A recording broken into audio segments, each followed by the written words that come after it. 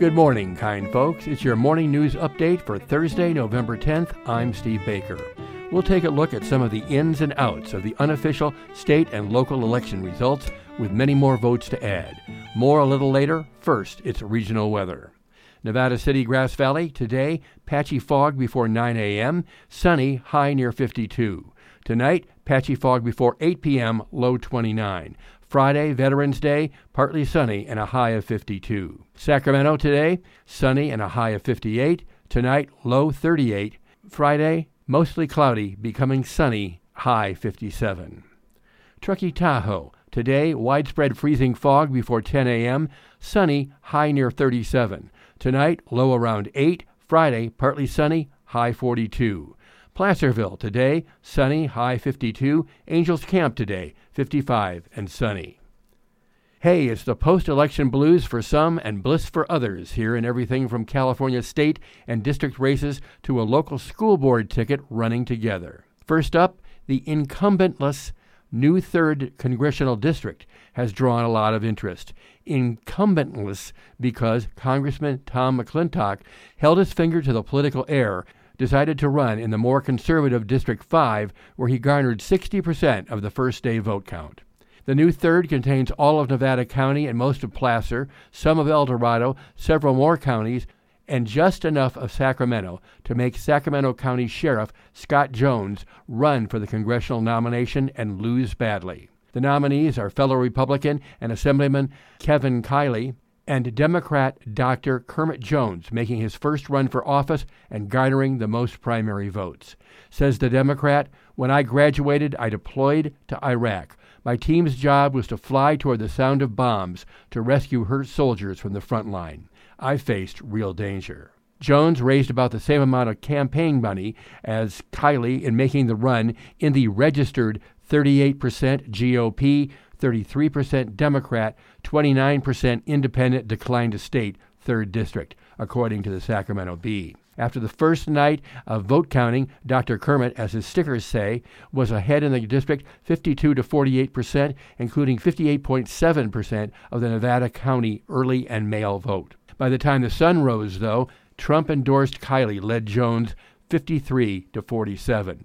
But there are still more votes to count, and Nevada County appears to be Kermit country. Then there's Measure V, which would increase Nevada County's sales tax by a half-cent per dollar and fund vegetation removal, wildfire protection, evacuation readiness, and other general purpose, as it says. It needs 50% plus 1 yes votes to win and was ahead by 50.9 to 49.1%. When that same sun rose, no was narrowly winning with 50.6% of the vote to 49.4% for yes. Current margin was 345 votes, but there's more votes to be counted as official vote canvassing begins today.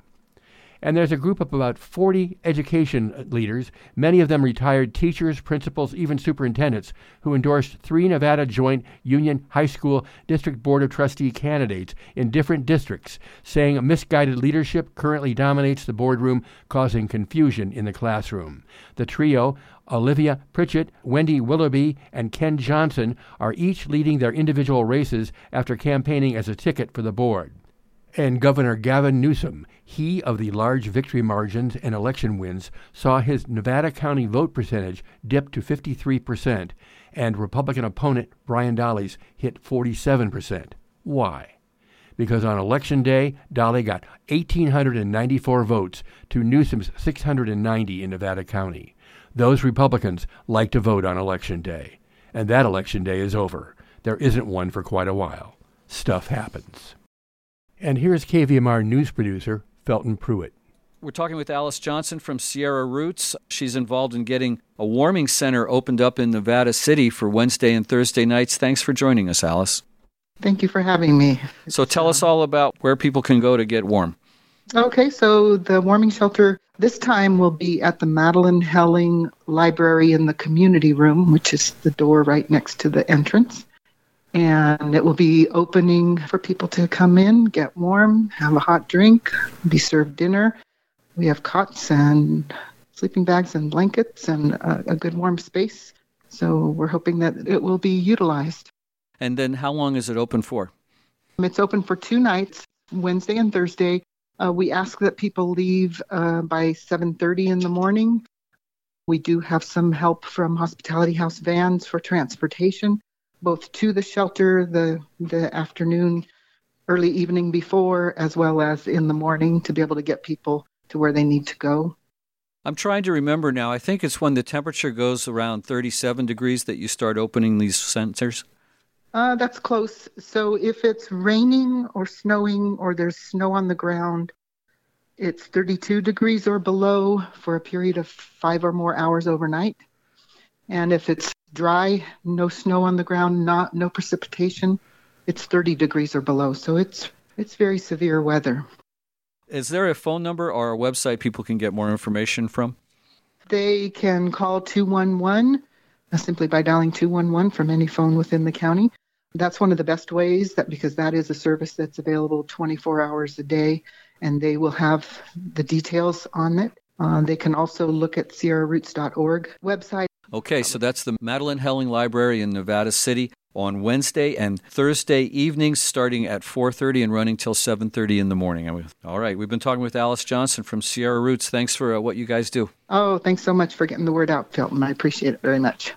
Birthdays today include blues singer Bobby Rush at 88, country singer Donna Fargo with hits including The Happiest Girl in the Whole USA and Funny Face. Well, she's 77, and actor-comedian Sinbad turned 66. Well, it's time for the sheer enjoyment of your Friday morning show and your fun-loving fan of creative and evocative music, your host, Charlotte Peterson.